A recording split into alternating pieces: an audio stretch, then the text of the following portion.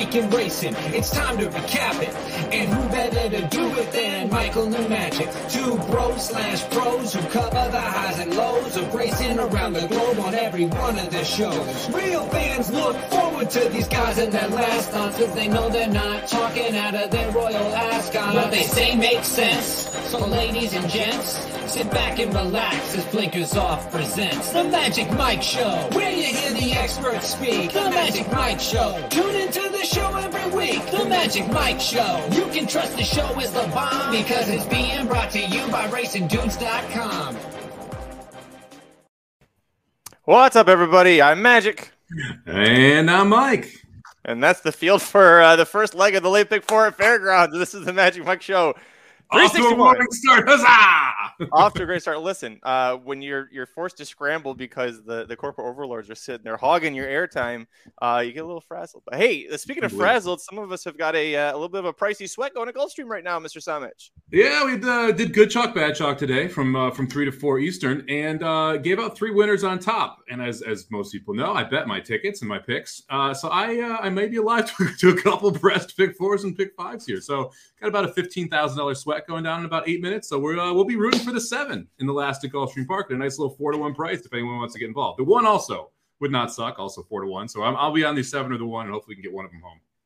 That's race 9, 7 minutes to post right now at Gulfstream Park, and I don't miss the days, Mike, when it was 7 minutes to post and you still haven't even seen the saddles on the horses at Gulfstream. So it's at least nice that they've held to keeping that. They've been trying that for a long time. But hey, we're excited that you guys are here. We're going to be talking about the late pick 4 sequence Saturday at Fairgrounds. It's an all graded stakes sequence, but also because it's chalky. Mike had this great idea last show. We've got a couple of long shots or longer price horses earlier on the card. So even if it's super chalky late and you're going to press your opinions in the pick 4 sequence here, I've got some price horses early if you want to take a dabble. So I'm excited to talk about that with you, Mike. Me too, man. I love the chat too. We got a bunch of people who are on this 7 horse because they watch. $10 pick 4. Let's go out. So let's get this puppy home. It's like $2,000 or so, something like that. So yeah, this is going to be a chalky sequence. So we'll I think. I have a $2 and $5 ticket. Magic's got a $1 ticket. So I'm glad we're going to talk about some of the rest of the card here. The takeout's not great as well. So you really got to hammer this thing if you're going after it. So yeah, looking forward to talking some late pick 4, baby. Yeah, I would say that there's 2 races where I'm using a horse or 2 where I'm really just making a case, trying to make a case for if a heavy favorite doesn't win, what could happen there. So if you don't agree with that with me, totally fine. You know, I think that ends up being it's an $8 ticket if you played it for 50 cents otherwise. So good. But hey, yeah, Alex said that one. Mark says we'll all be high from the smell of chalk from the Saturday late pick 4 sequence. Yeah, it's going to be pretty dusty, buddy. I mean, honestly, there's 3 horses that are really tough to beat that are going to be short prices. If you've got a big opinion in the turf race, I don't hate the idea of like a $50 pick 4 here, where you're eating chalk in 3 legs and you have to be right once, and you're trying to create a situation where the value is created around it because you can't go deep in any leg in this sequence because there's too much of a risk of it chalking out. So you have to really narrow it down where you can, and I think you're going to see that from our tickets. For the podcast listeners, we're going to do the late pick 4 sequence first, and then Mike and I are going to go back and talk about our price plays afterwards. So if you don't care about the late pick 4, if you think it's pretty chalky, you just want to hear that, skip ahead, and on the podcast version, I'll just throw some music in the background. Skip ahead till you hear music in the background. That's us talking about that. Man, Nick had a roller coaster of a ride. He nails the daily double right at the start of the show earlier. Loses one of the most ridiculous photos where I accidentally cheered against him because I was on the horse that won the photo, and then comes back and is alive to a nice score here. So hopefully we can close this thing out with a 7, Nick, and we can both have a hell of a day. Speaking of which, thanks for bringing up Nick. I had a note to talk about him later, but let's do it now. Nick hit the pick 5, I believe, at Gulfstream on Wednesday, the show that you and I covered for yesterday's pick 4 sequence, which, by the way, if you combine Mike and I's tickets, they really weren't that different where it wasn't too expensive and it would have hit. You and I knocked each other out in the middle legs there, but overall those middle legs were fun because we had 3 horses and agreed on one and we're opposing with the others, and both times it was those 3 horses coming off the turn. It's like either we're both happy or one of us is happy. We'll see what happens here, but it was a fun sequence. And then if like the one in the last leg, 30-1, the horse that you like, I like them both, right? And then one's rushing and the one loses a ridiculous photo, and then the 6 100% should have come down. Now, the one probably should have come down as well. When you watch back the replay, the one comes out and it was kind of ridiculous. But yeah, the IRAD on the 6, like there's no chance he should have stayed up. He almost the 7 almost went down because of clipping heels, and the 7 then almost won the race, which tells you how loaded the 7 was in that whole process and why the 6 should have come down. The 7 probably wins the race if he doesn't clip heels with the 6. But the 1, hell of an effort, 30-1 on the rail there. Both of those horses for David Fox ran their hearts out there. Just unfortunately, neither of them could get it done. Yeah, Alex says, wish they would have taken Irad down yesterday. As Chris says, basically the chat right now has about 1% of the pot in the late pick 4 at Gulfstream covered. That's pretty damn awesome. Nick, we're going to come back to this. This is a $100 pick 4 straight. Proxy Santines, Echo Zulu, and Epicenter. Boy, I mean, that actually will pay pretty damn nicely if you beat the favorite in the first 2 legs there. Yeah. I think the morning line is more correct on Santine this time. So I think you can get, instead of the 12-1, that the just absolute pipe dream of the 12-1 price the first time out. Proxy, I think that's a ballsy picnic. I more power to you if you can get Proxy home. Yeah, well, listen, speaking of Proxy, his race is the first leg of the late pick 4 sequence. So, Mike, let's get into it. The all grade 2 stakes, late pick 4 at Fairgrounds on Saturday, March 26th, ending with the Louisiana Derby. Riders up!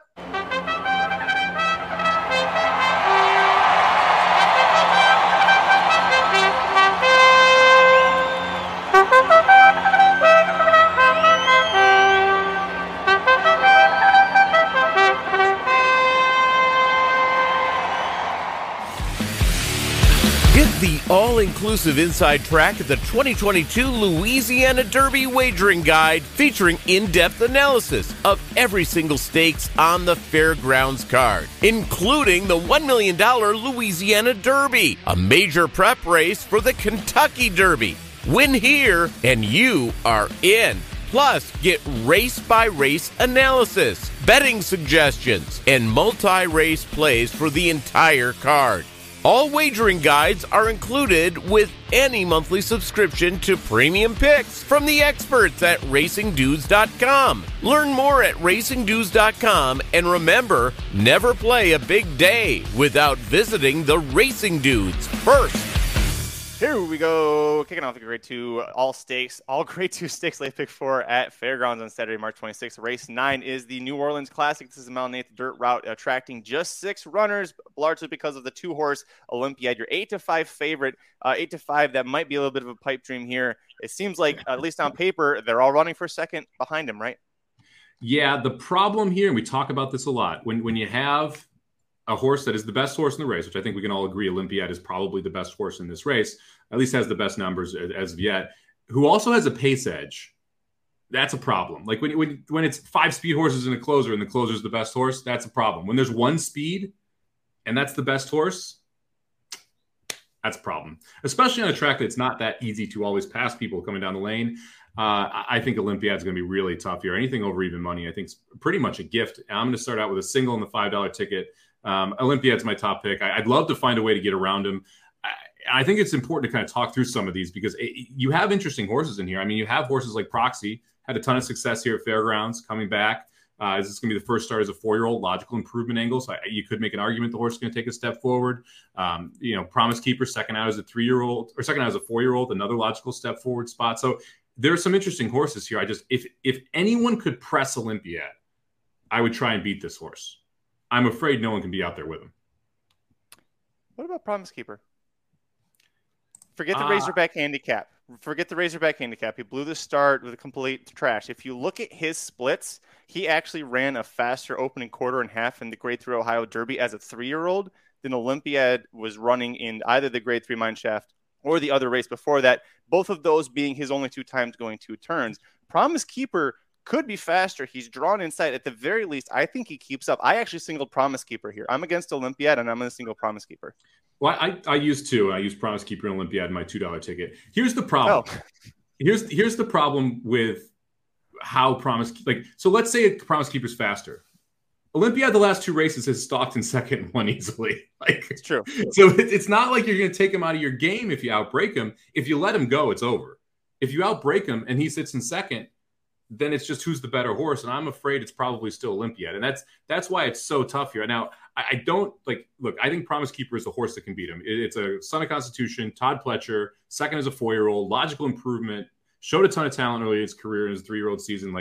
If you're going to take a swing, I think it's the one. I just think it's a tough spot to take a swing. I also didn't want to just play Olympiad single because I was like, I got to try and beat some of these goddamn favorites. And I think that this is the one, if out of the 3 dirt races, if I was going to pick one favorite that I was like, I'm going to fully be against you and feel the most comfortable, it's Olympiad. 100% agree, but I disagree with the mentality.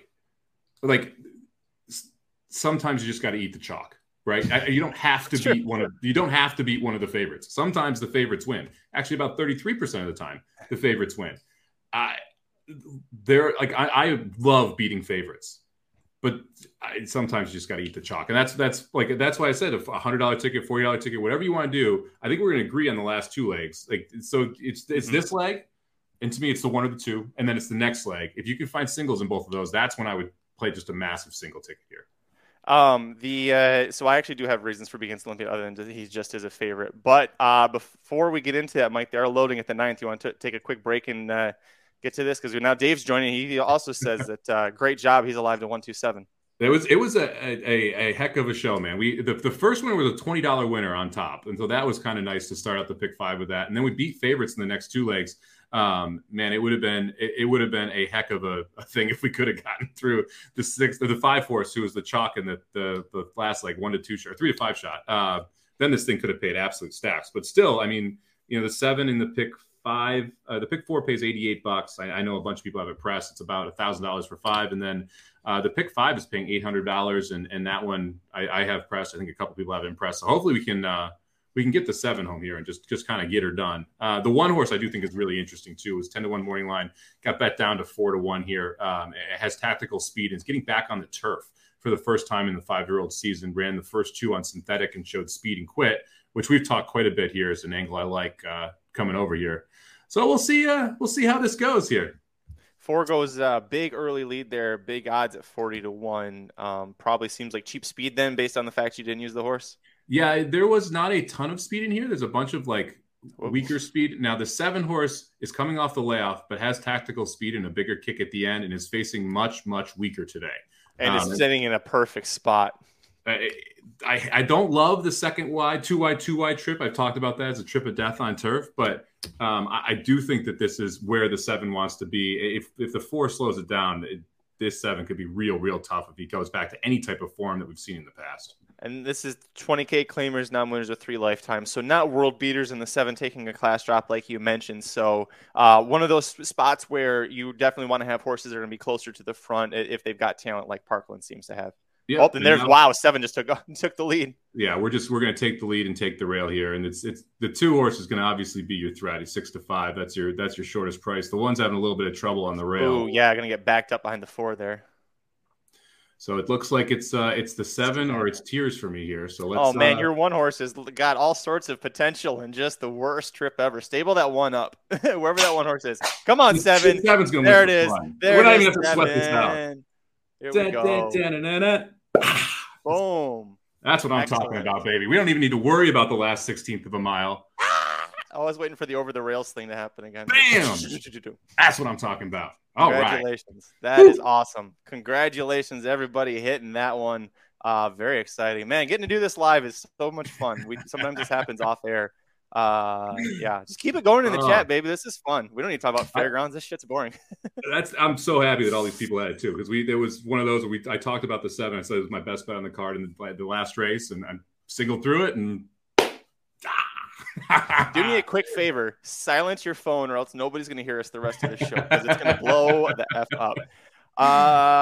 Listen, real quick. I was kind of lost momentum on it, but basically my point with Olympiad is a little bit of a concern with the 1 1/8 and being by Speightstown. And also we talked about a couple of times in the show, it was brought up last time. I think Charles Blaha mentioned it. Junior Alvarado, maybe he still has the yips. Was he on the 7 there? Because that'd actually be kind of funny. No, he was not. No, he was not on the 7. He wasn't on the 7. So yeah, maybe if you're worried about Junior Alvarado still having the yips, it's another. But really, it's just is Olympiad. Is he going to handle a 1 1/8? I know Promise Keeper can, and he's got the higher upside. But listen, it's either 1 or 2. If you're like Nick and you go 100 straight through proxy, good luck and God bless, because that's not a fun one. I can't stand that horse. Yeah. I Proxy, I think it's one of those where it's faced weaker. This field is better than the 3-year-olds it was facing. And you see Hot Rod Charlie, you see Medina Spirit or Midnight Bourbon, and those horses, and you're like, well, those are good horses, and they are good horses. But Olympiad took a big time step forward as like late last year, early this year. Elite routing horse now. So this is a tougher field, I think, than what Proxy was necessarily expecting to come back against. And I wasn't. Yeah, baby. I love that so many people had this freaking 7. Yeah, he did win on Kamau horse, the 5 horse earlier today. That was meant for IRAD, so yeah, that's true. But anyway, yeah, I had concern about Olympia going a mile and 16th. Those last 2 races completely wiped away any concern about distance for this horse for me. We talk about cruising speed. Olympiad just has a high cruising speed. And like, honestly, the one thing I hate about Olympiad is that I was alive to a bleep load of money when Baby Yoda beat it, and Baby Yoda should not have beaten Olympiad in that first off the layoff. I mean, that's the one thing I'm mad about Olympiad right now. That's okay. I can't believe how easily that 7-1. It's okay. Great. I feel like the 7 just kind of made up for that for you. I feel like you can start to heal from that. While Mike puts a little bit of aloe on that burn. Second leg of the grade 2, all grade 2 stakes. God, I really shouldn't have written that in my notes. That was stupid. The Munez Memorial Classic. 9 older males going a mile and 8 on the turf course. 2 short prices here for Chad Brown. You got Sacred Life, a horse at 2-1, exiting a pretty decent 6th in the Grade 1 Pegasus World Cup turf. And then also Devamani, a horse who was last seen finishing a well-beaten 6th in the Grade 3 Tampa Bay Stakes. So, of course, we're all excited to play him at 5-2, right? I mean, this is one of those that, unfortunately, I'm not going to say I'm excited. He's kind of the best horse, isn't he? Like, this was one of those races where I don't like the price. I agree with you, but I do think Devamani is probably the best horse in this race. The Tampa race, okay, look, Cheryl Spite went wire to wire in that race, if I remember correctly. And like, that was just one of those spots where no one closed any ground. Tampa Bay is generally a very tough track to close ground on anyway. First off the layoff, like, I'm willing to make excuses for the 3 in that last race just because of how everything played out. I'm sorry, Got Smoking almost went wire to wire. Cheryl Spite came from mid-pack. But no one else closed ground. If you go back and look at the chart, 1, 2, 3, 4 was essentially ended up finishing 2, 3, 4, 5, right? And so you had one horse who was 6th, who was able to close ground. No one else was able to do it. First off the layoff, I can give a pass to Devamani here. Rosario gets a board, so you would believe that that's going to be your better Chad Brown horse of the 2 between Sacred Life and Devamani. So I'm going to put the 3 on top. I'm not overly excited about it. This is one of those situations where if I played that heavy ticket, I wouldn't be singling the 3. I would single my second or third choice because of prices versus singling my top pick in this case because I wouldn't want to go 4 chalk single. And I don't think that the price is correct on this horse compared to everyone else in the other legs. I was a little surprised he was so short at 5-2. I thought that he might be closer to 4-1. Maybe come post time he will be. Maybe Sacred Life's going to take a lot of money. I use both the Chad Browns defensively. I didn't, again, really not excited about it, if you couldn't tell from the way I introduced the race. But first of all, you laid out good reason why Devamani should bounce back from that Tampa Bay Stakes. For me, that, by the way, he almost won that race. He missed by a nose in the Tampa Bay Stakes 2 years ago. So it's not like he hates Tampa Bay Downs. So you couldn't use that excuse. But you have Rosario's getting back aboard. Rosario's, aboard for the horse's only win since Chad Brown got him. But, 4 seconds, 2/3, he rides him very consistently well. So you got to like that Rosario's getting back aboard. With Sacred Life, he's 5 for 9 at this distance. He's getting Florent Giroux aboard, which people like to shit on Florent, but he's 10 for 39 at the meet coming into today. So it's not like Florent is a shit rider all the time, at least. But he's going to be riding for Chad on the turf of what could be, if not the most talented horse, maybe the second or third most talented horse in this field. So again, a defensive use for me. Same thing for you with Sacred Life? I ended up putting Sacred Life on the $2 ticket. I did not include Sacred Life on the $5 ticket. This would have been my 4th horse in this race, and I'm less willing to make excuses for Sacred Life than I am for Devamani, to be honest with you, just because this horse just consistently hits the board, but doesn't seem to like to win very much. It's just one of those horses that I'm not all that interested in coming off the pace. If you want to cut Sacred Life, I wouldn't talk you off cutting Sacred Life off tickets. Both of them much older. Sacred Life is now 7 and Devamani 8, and it's an interesting question that Mark asked about Father Time affecting those 2 horses with their late kick. We'll see. I'll give it one more effort, but Mike already explained kind of like Tampa Bay, the stakes didn't really set up for him so well with that one. And Sacred Life closed well in the Pegasus World Cup turf, and now you're getting him in both second off of the layoff. Well, let's talk about the other horse that we both really like here. For me, it was my top pick in the race, the number 9 Santine. You talked about him, Mike, very bad morning line for the fairgrounds. Stakes last time out, has a troubled trip, has to split between horses, still almost catches Cavalry Charge in an oddly run race where Cavalry Charge kind of went gate to wire. The other pace horses all fell apart here. Those pace horses are all back, and Santine is, hopefully he can get a little bit better trip against him. Yeah, I mean, look, it can't be much worse considering how poorly it went there. I mean, he was 6-7 wide. He was like giving high fives in the rail, going by in the lane the second time. He struggled changing leads. I mean, it was a mess for this horse coming down the lane. You'd expect a much better effort here second off. This horse, I mean, I don't know. This horse barely got, it's really lightly raced. So this is only going to be second off the layoff here. Second time out as a 4-year-old. I really like Walsh as a trainer in this spot. You get Gaffleon, who rode the horse fairly well last time, just kind of didn't get the trip that we were looking for. I think you're going to see a much better trip today. I mean, I think it's all systems go here for the 9. What do you think the price is on this 9 horse? Because last time the 12-1 morning line and the horse takes a ton of money, gets bet down as a $2.70 favorite. Do you think we're going to take a ton of money into 2 Chad Browns here? I think 7-2, 3-1. I think he's actually pretty fairly spotted at that 7-2 price there. Because of the 2 Chad Browns, I think Sacred Life might take some additional money. But it's what do you think? That's what my guess is. Yeah, I would hope we're getting 3-1. I mean, that's fair odds is probably 3-1 range, somewhere in that range. And this, honestly, like, I would probably use the 9 or the 5 as my press ticket horse, right? And we'll talk about the 5 in a second here. It's the other one that I ended up using. I'm going to use the 3 and the 9 on the $5 ticket. If I was playing a cold, like $50 pick 4, though, it would probably be the 9 or the 5, just to try and create a ton of value through this leg. All right, so we diverge now because we like the 2, the 3, and the 9. They're also the 3 shortest prices, so whoop-de-fucking-do. Let's talk about a price horse that we would each like in here. You talked about him, so go ahead with a 540 under for Mike Maker. Yeah, look, this horse ran really well 2 back at Fairgrounds, going a mile and 16th, $100,000 stakes race. Was able to sit forwardly placed and then make a nice run. They actually went faster that day than they did going a mile and an eighth last time out in the Grade 3 Fairground. And the horse was sitting close and just kind of stopped. But so did everyone else. So I'm not going to necessarily hold anything against 40 under because of that.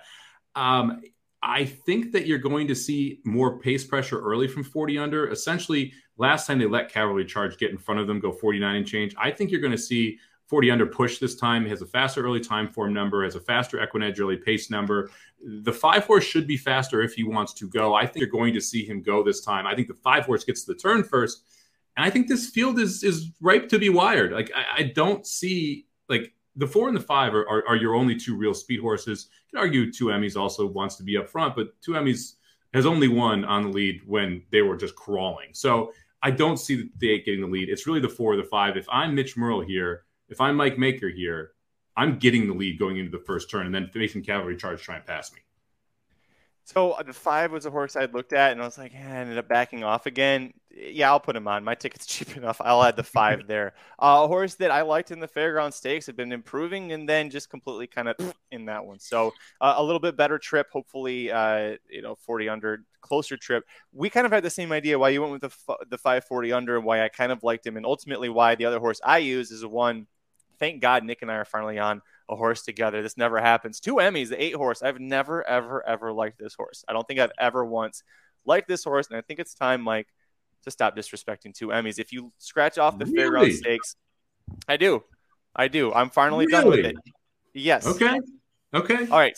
Scratch out the Fairgrounds Stakes last time out. This is a horse that likes to go to the lead. Cavalry Charge was inside of him and is going to be inside of him again here, along with 40 under. But if he can get to the lead, if he can somehow sneak up there, last time he broke from post 11, it was a lot farther for him to try and get over when you had Cavalry Charge breaking from the rails. So a little bit easier for Cavalry Charge than it was for 2 Emmys. Still, again, the horse is going to be drawn inside of him. But if you go all the way back to this same race last year when he was second to Colonel Liam, who was coming off of winning the Pegasus World Cup turf, there's no race on his form that doesn't make him a logical pick here. He lost to 40 under narrowly, going to Mount 16th at Fairgrounds and Colonel Bradley. He won the Mr. D, walking the dog and beating domestic spending, pissed us all off a lot. Almost wins the Grade 3 Sycamore at Keeneland. I mean, this horse has got very strong numbers, strong form. It's not like the Mr. D was a fluke. If you can look before and look after and go, all right, I guess this horse is good. He's by English Channel. He's 6. We know English Channels get better as they get older. So I'm going to use him because 15-1, this is the best price he's been since the Mr. D that he won at 27-1. Yeah, and I don't want to call him a fluke because this is a pretty consistent horse. It reminds me of that horse in New York that needs the lead to win, that wins a Grade 1 every year. Channel Maker, Cat Maker? Cat? Channel Maker, I think it is. Who will wire the field once a year in a race like this? That's going too far. I think either Cavalry Charge or 40 under will be faster. I think one of the two is going to be quicker than Two Emmys, and I think Two Emmys needs the lead to win this race. I just don't see him passing anyone. That's my biggest issue. My biggest issue with Mark's comment, Mark, it's not a funeral when he's 15-1. It was a funeral when he was the 5-2 favorite. It was the funeral when he was the 3-1 second to choice. It's not a funeral when he's 15-1. That's just taking a swing at a solid price horse. That's what that is. What happened last race? I don't know, but I also don't think they would have brought him right back if anything had gone wrong. I think they just chalked it up as like, Yeah, I agree with you. I think for both Two Emmys and 40 under, the two horses we're both using, you're throwing the last race out. You're saying that for some reason we just stopped there. And you have good races over the track at the distance. Like there's a bunch of different things you can point to, and you just got to kind of draw a line through the last. Mark says he lost form. He just missed a 40 under. You scratch out. I'm telling you, if you scratch out that Fairgrounds Oaks, man, it doesn't look bad. Hey, we'll find out what happens. Mark could very well be right and a little crazy for finally getting on the Two Emmys train well past the time I should have gone there. Let's move on, Mike. We've got 2 races left to talk about, including the Fairground Oaks. This is the penultimate leg of the late pick 4 sequence Saturday, March 26th at Fairgrounds. This is race 11 on the card. It's a Kentucky Oaks prep race worth 100 points to the winner, 42nd, 20 to 3rd, 10 to 4th. They might as well just rename this the Echo Zulu Stakes afterwards, right? Because she's 3 to 5 on the rail, fastest horse, best horse. She's going to win for fun, right? Yeah. All right, let's move on to that. No, I'm just kidding. No, I wish. Look, this is a hard race to talk about. This is one of those things. We talk about like you go into a race wanting to beat a horse. I went into this race wanting to beat Echo Zulu. I don't want to pick Echo Zulu here. I don't want to pick a horse that's 3 to 5. That's going to go off at 1 to 5. That's not fun. Doesn't help the payouts. But who is the second best horse? Well, according to Morning Line Mayor, it's Hidden Connection. Hidden Connection ain't beating Echo Zulu. I'm sorry. It's just so you really got to decide how can I get creative here, because are we going to use Bernabrese and we're going to try and find a way to talk that horse up? We're going to turn her loose. I personally have no interest in, even though I realize she's won here. To me, you're making kind of a crazy case if you're trying to beat Echo Zulu. And I'm all for trying to beat horses, but sometimes this is like my lesson of the day. Sometimes you got to eat the chalk. And this is another I just don't see how you get around Echo Zulu here. You are so, it's no shot at you, but you are just so chalk heavy today when you're not usually, that I'm getting a little worried. It's just going to be bombs away at Fairgrounds on Saturday because it's so bizarre but you're right. This is a very chalky sequence. Of course I put Echo Zulu on top, but I'm only playing 1 ticket for $1. It's going to give me a chance to spread a little bit more. What happens if Echo Zulu, who first time as a 3-year-old, hasn't raced since November, so it's going to be for almost 5 months. Is that right? Yeah. 4.5 months, we'll say she's been off. Okay. Has never broken from the rail before. That's something that horses kind of have to struggle with or kind of have to go through, and sometimes they struggle. What happens if Echo Zulu, for whatever reason, doesn't hit the brake?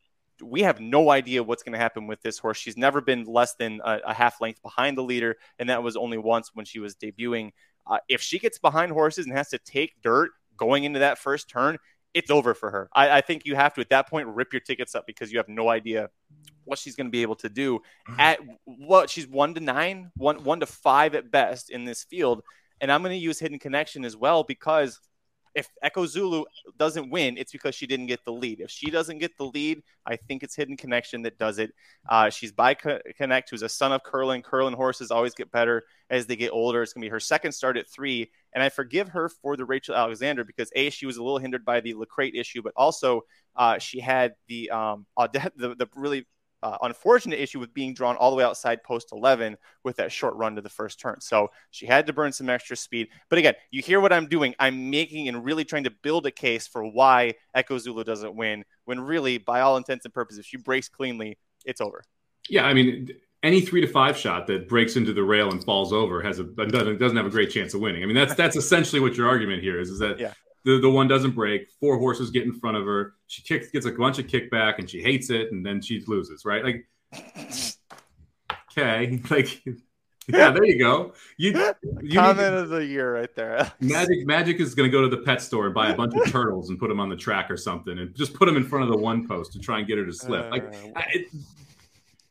Look, if you look at the PPs, Hidden Connection is the only horse that really has a logical chance to beat her. You're right, breaking out of the 11 post last time and then trying to make the lead, and actually making the lead made it very tough on Hidden Connection. And then on top of that, you have everything that happened with the one horse in that race. And on top of that, you go 2 back. She completely misses the break at the Breeders' Cup. So you could make excuses for Hidden Connection to make the argument that she can stay close to Echo Zulu.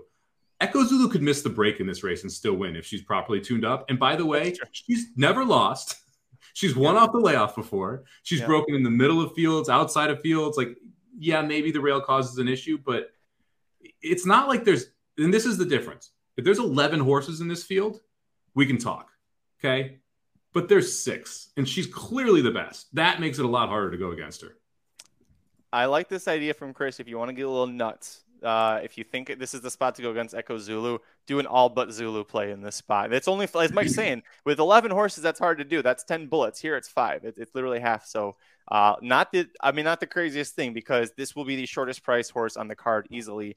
And there's at least one question mark with the layoff that you have to at least ponder. And if you're pondering it strongly, by all means, take a shot against. Let's move on, Mike. We have one last leg to talk about, and that is the Ultimate Leg, the Grade 2 Louisiana Derby $1 million purse. 9 colts going a mile and 3/16, the longest Kentucky Derby prep tied with the UAE Derby, heading into the mile and a quarter event. Our boy Epicenter, post 6, 7-5 favorite. Hopefully he runs off the screen and wins this gate to wire. But I went too deep just in case he gets a little bit of crazy pressure here. You're going to use him on top, but who else do you want to use? Yeah, like, again, this is another one where it's tough. I don't. There's less pace pressure in this spot than there was last time out, and so I don't see how Epicenter doesn't get loose up front. I think Epicenter is going to be awfully tough if he gets loose up front. I'm not using anyone else in this race. Like, we could get on the Zozos hype train, which I think we are going to board pretty soon here. But to me, like, I look through this, Pioneer Medina is probably the 8th best Baffert, at least was supposed to be the 8th best Baffert, and I don't see how that horse is going to take a step up. Galt. You mean Pletcher? No, I'm sorry. Yeah. 8th best Pletcher. I got Baffert on the brain, sir. Freaking news, man. He's in my head. This guy's renting out some space up there. It's like I don't see Pioneer Medina being able to get the job done. And then we talk about Galt. Like, Galt could be pace pressure, but I'm not sure that Galt is going to necessarily be able to get the job done in the long term. I have no interest in Rattle and Roll. No interest in Kenny McPeek under 15-1 for me. 3-year-old, like, not even a little bit. Curly Tail, Capuana, no thanks. So then we're down to the inside 3. I have no idea how Silent Power wins. So then it's Zozos or Call Me Midnight. Call Me Midnight obviously has beaten Epicenter before, but that was with a ton of pace pressure, and Epicenter didn't really see Call Me Midnight, and Epicenter got better last race, and so Call Me Midnight would have to take a big step forward and hope Epicenter doesn't improve. So then it's just Zozos. You want to make the case for Zozos, since I think you're on the hype train? I mean, I can try. I also was looking to see, I was like, does Kenny McPeek actually win? Has he actually won anything with 3-year-olds this year? And the answer is just Tiz the Bomb in the Battaglia Memorial, which he won by a neck. So nothing on the dirt. Nothing. Well, okay. Do you want to count Dash Attack on January 1st in the Smarty Jones? Technically, that happened this year. No. But he's run 2 complete shit races since then. So, one shit race in the Southwest. I guess the Rebel wasn't a complete shit, but oh wait, yes, it was. Anyways, my point is Kenny McPeek. Yeah, this is not. This is like almost Dale Roman's level, and I'm so sorry to say that because I like Kenny McPeek. But let's talk about Zozos for a little bit. Again, this is me making a case for if the big favorite with Rosario and Asmussen, and Winchell, they're going to sweep both of these races. If for whatever reason he doesn't win, doesn't make the break, whatever happens, he gets sucked into a pace duel. Zozos to me is the most likely winner if Epicenter doesn't get it done. I think it's because he's the most likely leader. If Epicenter doesn't get the lead, that's maybe how he loses. We don't know. I'm convinced that Epicenter can stalk, but we don't know if he can. If Zozos somehow beats him to that first turn, if Florent Giroux looks and is like, this is the one way we beat him, I quarter horse the shit out of Zozos to get that lead going the first turn. He is by Munnings. You can be like, well, we talked about with Olympiad. There's concerns about the distance if he's by Speightstown. Well, Munnings also by Speightstown. Above average dirt sire going dirt routes, 15%. The Dam Sire Forestry, he was best at one turn. But I actually looked at the Dam's career, 5 of 9 career wins came while going 2 turns. And if you keep looking further into her family, there's a lot of like 9-10 furlong pedigree really built in there. So I think this horse has really sneaky pedigree built underneath that honestly I wouldn't have found if I looked for it. Now, all that being said, if Epicenter gets the lead and gets an easy lead going in that first turn, it's going to be like 6-2 across the line. It's 6 and then like gap and then 2. Yeah. I mean, you're correct. And Zozos is the logical horse that could take a step forward. I mean, this is third start, so this is so boring. You can't even fight the horses that you didn't use. Well, I mean, look, this is so boring. You know what's the problem with Zozos? The freaking horse is going to go off at 3-1. I'm not even kidding. I have no idea why he's 8-1 on this morning line. Zozos is going to get hammered. Because it's the only real horse that you can make a wise guy case for that's going to take a huge step forward, and people are going to try and fade Epicenter and all this jazz. The horse is going to get hammered. Like 8-1, fine. But if you go off at 3-1, 7-2, like there's a ridiculous overlay on what this horse should be. It should be 8-10-1, somewhere in that range, because Zozos going to need to take a step forward against the best horses he's ever faced to be able to be competitive with Epicenter. So, man, it's tough. We had someone in here asking about the 5 here, Capuna. I don't like Cyberknife, and I'm not a big Stravia fan. So the 2 horses that finished in front and behind him, I'm not a huge fan of. So I think it would take a massive effort here for the 5 to take a huge step forward. Love me some Ray Goot, but not a huge fan of the horse. For a split second, I was like, pasta sauce? Ray Luke Gutierrez. Yeah, man, Ray Luke Gutierrez. It's my boy, man. He got me at NHC last year. Nick wants to know who's riding Midnight Bourbon. Jose Ortiz is riding Midnight Bourbon. I was actually looking at that. It's interesting. Flavien Prat going to ride Hot Rod Charlie over Country. Got a broken left hind foot. Grammar. I still can't believe that horse is going to run. Did you see that clip, by the way? I know we're off on a tangent there, but yeah, Country Grammar. It's been deleted because they caught video of somebody posted of Country Grammar. He was about to take off when he was just kind of after a routine gallop. And you see the left hind leg stiffen up, and the jockey immediately pulls up, and the horse is like pulled and has like a stiff walk. And then everybody was like, "Oh my God," passing it around. And like a day later, the tweet got deleted. Don't play Country Grammar in the Dubai World Cup is my point. Flavien Prat jumped off. You're getting Frankie Dettori, and the only jumping he'll do is when he jumps off. Because the horse is, Anyways, not sure how I was going with that. So because this is so chalky and really there's not that many arguments to be made in this wonderful day of racing from Fairgrounds, we're going to look at a couple other prices. Magic, do you want to kick it off or do you want me to kick it off? You go ahead and kick it off. I'll cue it up. Tell me what race we're going to. Let's head to race number 4. Thank God it's not the same one I did. All right. No, that's one of my 2. We're going to talk about one of my 2 favorite trainers who I think, or one of my favorite trainers, not 2, but one of my favorite trainers who doesn't think get enough love. That's Sherry DeVoe. I thought it was Brad Cox. Damn. No, she trains 2 in this race. She's got both the 8 and the 10, who I think are both pretty live. But let's talk about the 8 here. The 8 Treasure of War, I think, is absolutely live at 8-1. This is a horse that I'm going to be using in everything and probably have a couple press tickets through. This is second start, first off a layoff, but it's second start in the career. The first race was actually pretty good.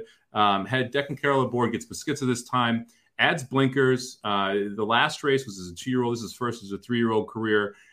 There was a next out winner in that race. You also had another horse in this race. The 10 horse was also out of the DeVoe barn in that race as well. That horse ran well, but ended up getting out-kicked late in the race.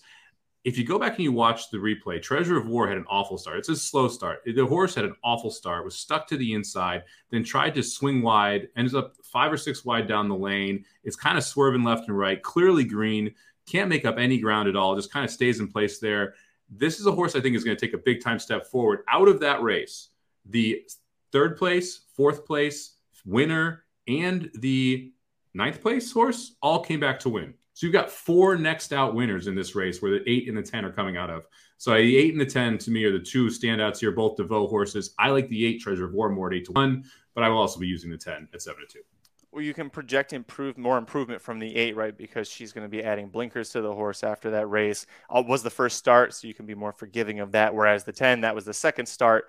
10 also was breaking from the rail that race. Is going to be stuck out here in post 10 without any scratches. So it's going to be a tougher trip for the 10 in this spot. The 8 broke from post 3, so not, going to be benefiting her so much there. But I don't mind that. I'm just that 10, if she was drawn in farther, I might be like, watch out, because that horse looks really good.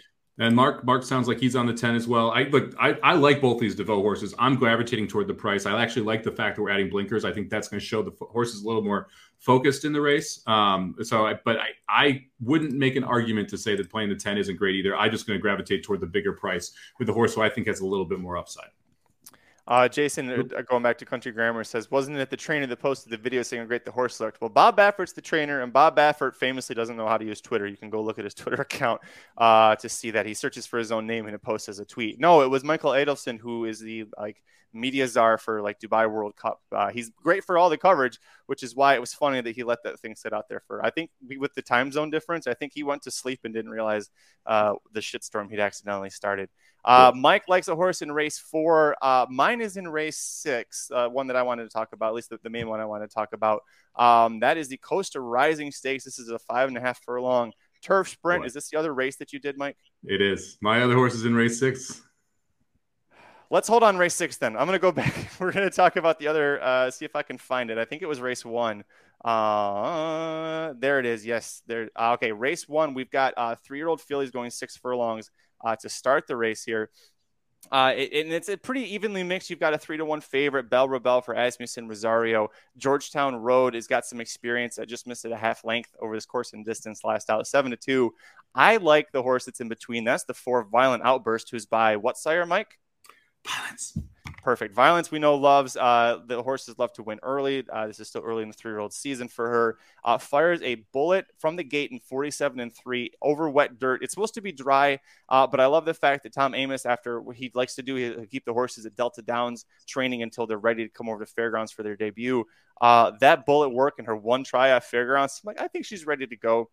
Amoss has 2 horses in here. He puts Mitch Merle on the other one, which is the 6 Exactitude, an Ohio bred, interestingly enough. He puts his top jockey, Jimmy Graham, on. They're 25% together at the meet. 16% first-time starters for Tom Amoss. I think this horse at 5-1, because she doesn't have experience, I think the 3 is going to take a lot of money, deservedly so, but I think the 4 is going to be a square price there, at least at 5-1. Within this field, feels like a great one to go with.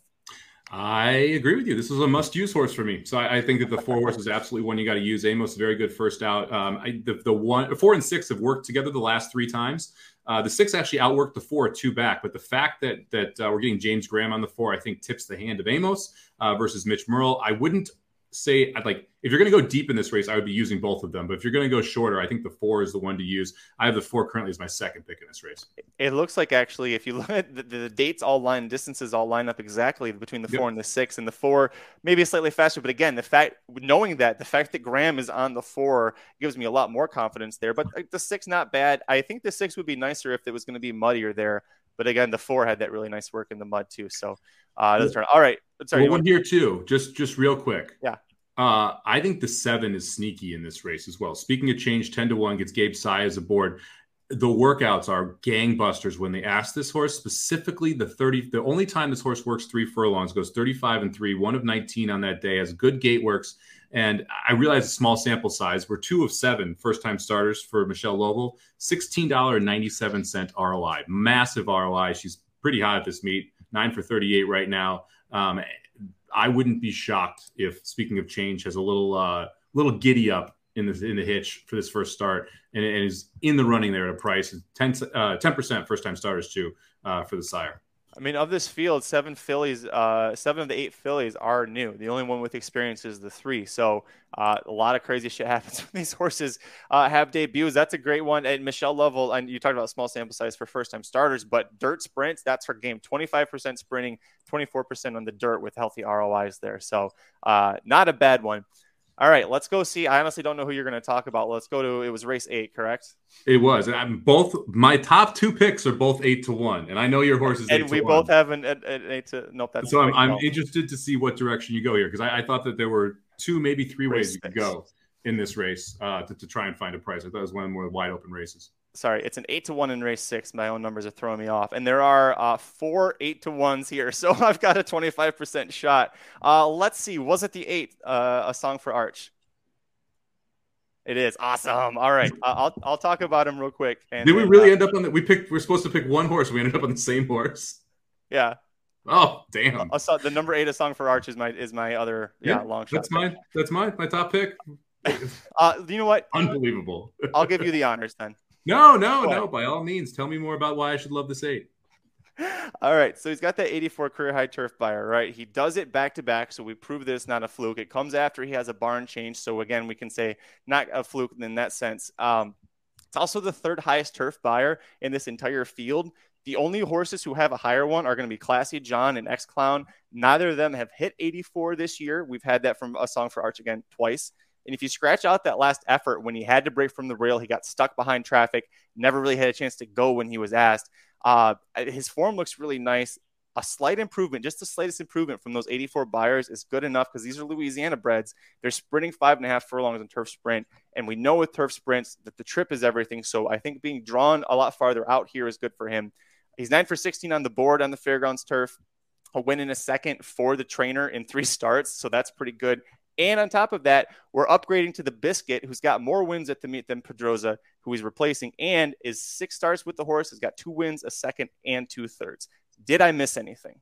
No, look, this is a horse that you're going to get value in because of the last race. It's really that simple. I mean, we talk about how if you're willing to get around races, you can find value. Just draw a line through that last race, and they're like, he beat most of those horses. He was 3-1 in that spot. Now you're getting 8-1 on today. I think that's a little crazy. So I agree with everything you said. I think that they additionally should trip out. I mean, there's enough speed that he should be able to sit right behind that first flight of speed, probably 3rd, 4th, 5th place, and then get first run around the turn. You got a long stretch to make up the ground, successful at the course, successful at the distance. Like, it makes a ton of sense here. I think 8-1 is a very generous price.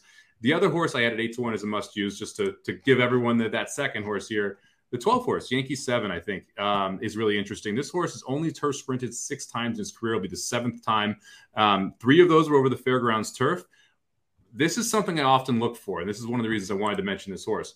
I look at buyers, look at DRF a lot of times. I look at Equinedge, I look at time form. So I have a couple different things I look at. When you have numbers that are, you see a set of races that are on turf, and you have numbers that are on dirt or synthetic around it, and you can tell that the turf numbers are significantly better, that horse wants turf. It's a dead giveaway. It seems really like just you should know this, but it seems commonsensy, but like it really is that simple. And when you go back and you look at, okay, let's look at these turf sprints. You know, the buyers at the Fairgrounds were 77, 74, 77, and the dirt buyers around it are 75, 64, 46, 70. Clearly, this horse wants to be on turf. I'm not sure why we weren't. And then you see the horse improve, right? So the last 2 starts before its most recent turf start were both 80 buyers. So to run then an 87 on turf sprinting means that 87 is pretty logical. If it's running an 80 on dirt, it's going to be better on turf. And so if we can go back to that 87 or anything close to it, the 12 is awfully dangerous here. And I don't mind the 12 hole in a turf sprint because you can get tactical position. You got a longer run into the turn, and it's just a 1-turn race. It's okay to lose some ground in a turf sprint. So for me, I think the 12 is awfully live at 8-1 as well. Yankee Gentleman is a sire above average on the turf, 14% in turf sprints and 15% in turf routes. So definitely a horse that, or at least pedigree-wise, it looks a little sneaky. And you hear that, and like with Mike, you're like, well, it's a war front. Damn, why the hell is this horse not on turf more often? I mean, I know it rains a bit down there, but career best buyer, turf sprinting, 2 of the top. Or if you take out, like the horse has gotten better as it's gotten older, so it's tough to say, okay, so those 280s kind of skew it. But if you take out the 280s, if you take out this year, 3 of its top 4 buyers are all on turf going into this year. So like clearly this horse wants to be on turf. Not sure why we haven't been on it more. The price again, I think, is right. I don't think this is an overly difficult race. So hopefully we can get one of those 2 home. Mark mentioning here off a little bit here. He likes the 2 and the 3 on top. I actually looked at both of those horses. I thought this is a pretty wide open race. But I look, those are the 2 that ran 1-2 last time. I'm going to try and see if we can get someone around them. And like the Yankee 7 beat the 3 2 back, although that was over dirt. I'm going to make the case it's a better turf horse. A Song for Arch also beat the 3 back. To me, I'm going to try and take a little bit bigger price. And I think that the currency bias, how current though that last race was, is why the 2 and the 3 are going to get hammered. The trainer, Jerry Delhomme, if that sounds familiar, I think it's his brother, Jake. I think Jake's his brother, but he's the owner, Jake Set Hut LLC. Yeah, Jake the Snake. Well, been living in Carolina. Well, no, you didn't live in Carolina when he was playing. That was a long time ago. Man, he'd love to turn the ball over, though. But the point is with this horse is the two turf meets, two turf starts this meet, a win, and then just missing to A Song for Arch, who we both really like by a length, and then Jerry Delhomme. If you scratch off that sloppy race when he finished fourth, Jerry Delhomme is 4 for 8 at the meet as a trainer. So pretty solid odds. Listen, they're both logical uses here. I think you can definitely use 2-3, but Mark, the question wasn't which 9-2 shot do you like at Fairgrounds on Saturday. It was which long shot do you like. I'm giving you shit, buddy. No, those are definitely good horses to use. Who was the other one you said? Was this 4-7 half again and Birdie's Gateway. So let's talk. 7 is the favorite. Let's talk about the 4 half again real quick. I mean, I think you can make a case for the 4. You've got some races where this horse is good enough that the turf is the big question mark. I'm not positive that this horse wants to be turf sprinting, although the Tomlinson number is pretty good. Probably your most likely one of your pace presents, maybe even gets the lead here. And I think if the 4 can get the lead, that's what would make it dangerous. So the 4 and the 7 are both for high percentage trainer around for show. He's 26%, and I think he wins the trainer title quite often down at Fairgrounds and is the defending title holder right now. The question for both of them will be what can they handle can they handle the turf? Birdie's Galaxy did get a win with an 82 buyer, but mostly has been running on the dirt. So both of them have a lot of speed. They both come from the same barn. So I also could understand if you're not in love with the 4, but you see that Fashow's got 2 in here and the horse just went 47-2. If that dirt speed translates to the turf, half again could be gone, Mike. Yeah, I mean, I would almost argue that Birdie's Galaxy is the faster horse, the 7. It definitely shown more speed, at least in the last races and on the dirt. The question, like you said, is the turf, though. I mean, has one turf win back at Louisiana Downs going 5 furlongs, was able to just get up in the last few strides. That was a $17,000 N2X. Faced a little bit weaker and actually lost to A Song for Arch and Yankee 7, as well as X-Clown on January 10th, 2021. So has done okay here. My big question is, why is the 7 on the turf? Like, I will be interested to see if this horse ends up scratching out if it doesn't rain off, because I wouldn't be shocked if the 7 is we want to be the sloppy horse, right? Because the 7 is just absolutely crushed on the dirt in stakes races at this level. Well, it's my guess is that because this is the feature day for Fairgrounds and huge Louisiana bred stakes all over the place, this is the only sprint for Louisiana breds. So yeah. It could be that we're just taking a shot, which if that's the case, maybe take a little bit of a tepid approach at 7-2 there. But yeah, we were right. Mark says connections and pace as well. And you can like the 2, again, the 2 and the 3, there's nothing to dislike about those 1 iota. Well, it's interesting. We're going through this to do this exercise. I wasn't shocked at all. You picked a horse from this race. This race it's wide open. You can make a lot of cases for a lot of horses in this one. Unlike the last ones, which we're going to chalk out. This is a good race to talk about because you could logically make a case for 8 or 9 horses in this spot. That's going to do this episode of the Magic Mike Show. Thanks for joining Mike and I to go through the Fairgrounds Saturday Late Pick 4. It's all grade 2 stakes. A lot of fun. If you guys are able to join us on Saturday, the Racing Dudes team will be doing a live coverage of at least the Late Pick 4, if not before that. So make sure you tune in. We'll be live on the YouTube channel. It's always a lot of fun. We interact with you guys, make some bets. We do some live Pick 4 drafts. It's always a great time. So make sure you tune into that one. Take a look down below. Mike and I have our tickets, and they're a little funky because they're high denominations, but we'll go through anyways. I'll start off for $1. I'm going to single the 1 and then go 2, 3, 5, 8, 9, then 1, 6, and then 2, 6. That's $40. And then Mike, you have a $2 ticket and a $5 ticket. Go ahead and start with the $2 ticket when you are ready. Yeah, I'm going to play a $2 ticket. I'm going to use 1, 2 with 3, 5, 2, 3, 5, 9 with 1 with 6. That'll cost you $16. Then I'm going to play a $5 ticket, 2 with 3, 9 with 1 with 6. That'll cost you $20. It's going to be a chalky sequence. I'm not going to try and beat the chalk here. I'm going to try and pound the chalk. And as you noticed, again, with Mike's great idea to talk about the horses that long shots earlier in the race card that we like, this is one of those days where if it seems chalky, actually the prices, you can catch them earlier, especially a turf sprint. What is a better setup than 12 horses going 5.5 furlongs on the turf if you want to catch a price? I mean, that is a recipe for some bombs away. So try and get those ones in. Mike, we're going to cut this a little. Yeah, we're coming up on 3 o'clock or 6 o'clock here. Don't forget, folks, the racingdudes.com. We have the Inside Track to Louisiana Derby wagering guide available right now, so you can go purchase that. If you are a premium subscriber to any sort of picks, 30 days or longer, you get the every single one of our guides included, and that's going to be the Arkansas Derby or Florida Derby, Bluegrass, all of the Derby preps that are coming up. We're doing guides covering all of those days. So all you got to do is be a premium subscriber to get in on that action. And speaking of getting in on the action here, I forgot to take that down.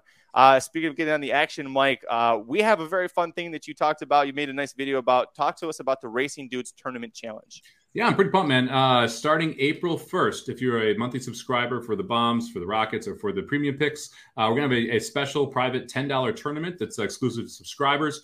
And we're going to do a live show with it. So I'm pretty excited. That's going to start on April 1st. It's a $10 entry. We'll pay out all the cash via the Horse Tourney's prize pool rules. And then Racing Dudes is adding $150 of site credit as well onto it for the winner of the Horse Tourney's tournament. So get in for $10, get a chance to play the tournaments. And like I said, we'll be live from 5 to 6 on Friday, covering those races, talking about kind of some tournament strategy, who we picked in there, because all the Racing Dudes will be competing in that.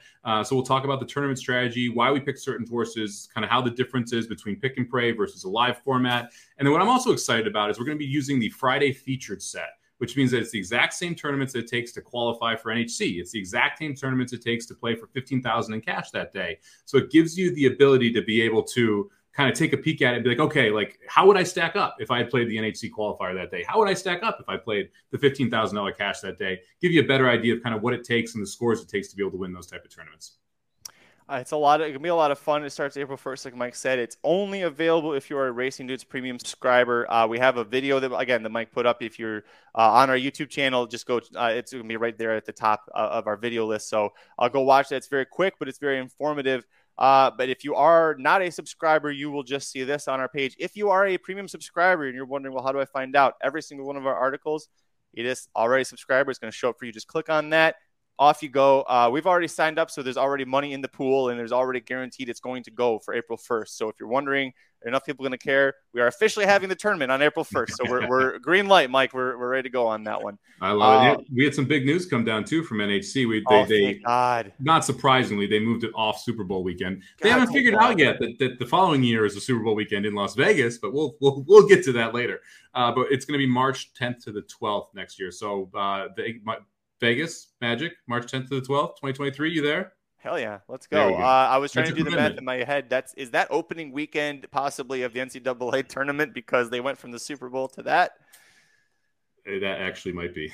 That was my first thought. I was like, isn't that March? I think that's actually conference tournament. Yeah, I think that's conference finals week, which actually is still a lot of fun to be there for. It's still a great week to be in Vegas. That's probably the better time. Less hectic.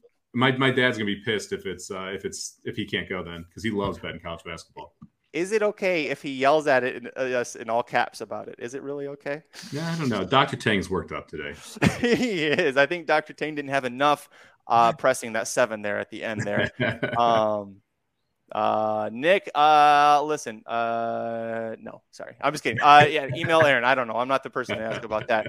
Before we get out of here, I'm taking a look. Chris Maiello was here. I don't know if he's still here in the chat or not, but Chris was here earlier. Chris is still hanging on by 20 points in the Racing Dudes Tournament Challenge right now. But the problem is he had Kentucky going all the way, so he's kind of stuck a little bit. And Paul Freebeers is in second, and he has Iowa State going all the way. So we'll see about that. Mike, I've actually climbed finally in the top 50% of the group. Villanova, if they win it all, I can actually probably crack the top 30%. There you go. I actually like Villanova to win it. Well, I don't like them to win it all, but I don't think that's a bad pick. I think that's a sneaky fun one. I think that they're going to have a good shot at covering against Michigan tonight. Michigan's guards are absolutely terrible. Villanova has very, very, very good guards. So I have a feeling that Nova's going to cover that one. I'm excited for Duke, Texas Tech. That's going to be a lot of fun. We get Gonzaga kicking it off against Arkansas, too. It's going to be a fun night of hoops. I disagree with you. I didn't realize Villanova was playing Michigan. How much I pay attention. Fear the bitch slap from Juwan Howard. That's all I got to say. You got to worry about that. Luckily, one. He doesn't play basketball anymore, so they'll be fun. It didn't stop him last time. He just go out there and bitch slap everybody. Yeah, they lost that game. He bitch slapped him afterwards. He realized he bitch slapped him, and then suddenly they started doing better. He's like, if I just bitch slap him beforehand, that's what works out here. I just want to bring attention to this real quick. We had a real fun impromptu breaking news. Some people asking about our opinions of the Baffert news. We covered it live, and I love the reaction here. Jared put together that perfect picture. If you want to understand what we're reacting to and why that that guy looks like that, we have this awesome video up on the YouTube channel about the Bob Baffert news. So go check that out. It's available at racingnews.com and at youtube.com/racingdudes. You can follow Mike and I on Twitter at Curtis Kellaward. He is at SummerBomb18, number 1, number 8, Corporate Overlords at racing_dudes. Blinkers Off just went live right before us, so go check them out. Download the podcast wherever you find podcasts. YouTube Bet Sports was live yesterday. Yep, covering NCAA. So give them a listen. Always a lot of fun. Until Monday when Mike and I are back to talk about Epicenter being the official king of the 3-year-old Colts, I'm Magic. And I'm Mike. Good luck this week, everybody. We'll see you on Saturday for the live show covering Fairgrounds. This has been a presentation of RacingDudes.com, your destination for all things horse racing and sports betting. Whether you want free winners, expert insider picks, up-to-the-minute trackside weather reports, or podcasts and videos for bettors of all skill levels, never make another wager without visiting the Racing Dudes first.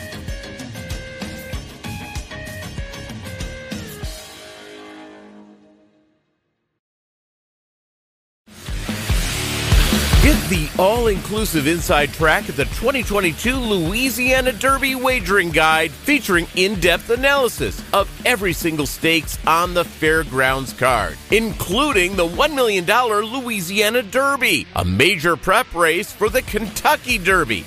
Win here, and you are in. Plus, get race-by-race analysis, betting suggestions, and multi-race plays for the entire card. All wagering guides are included with any monthly subscription to premium picks from the experts at RacingDudes.com. Learn more at RacingDudes.com, and remember, never play a big day without visiting the Racing Dudes first.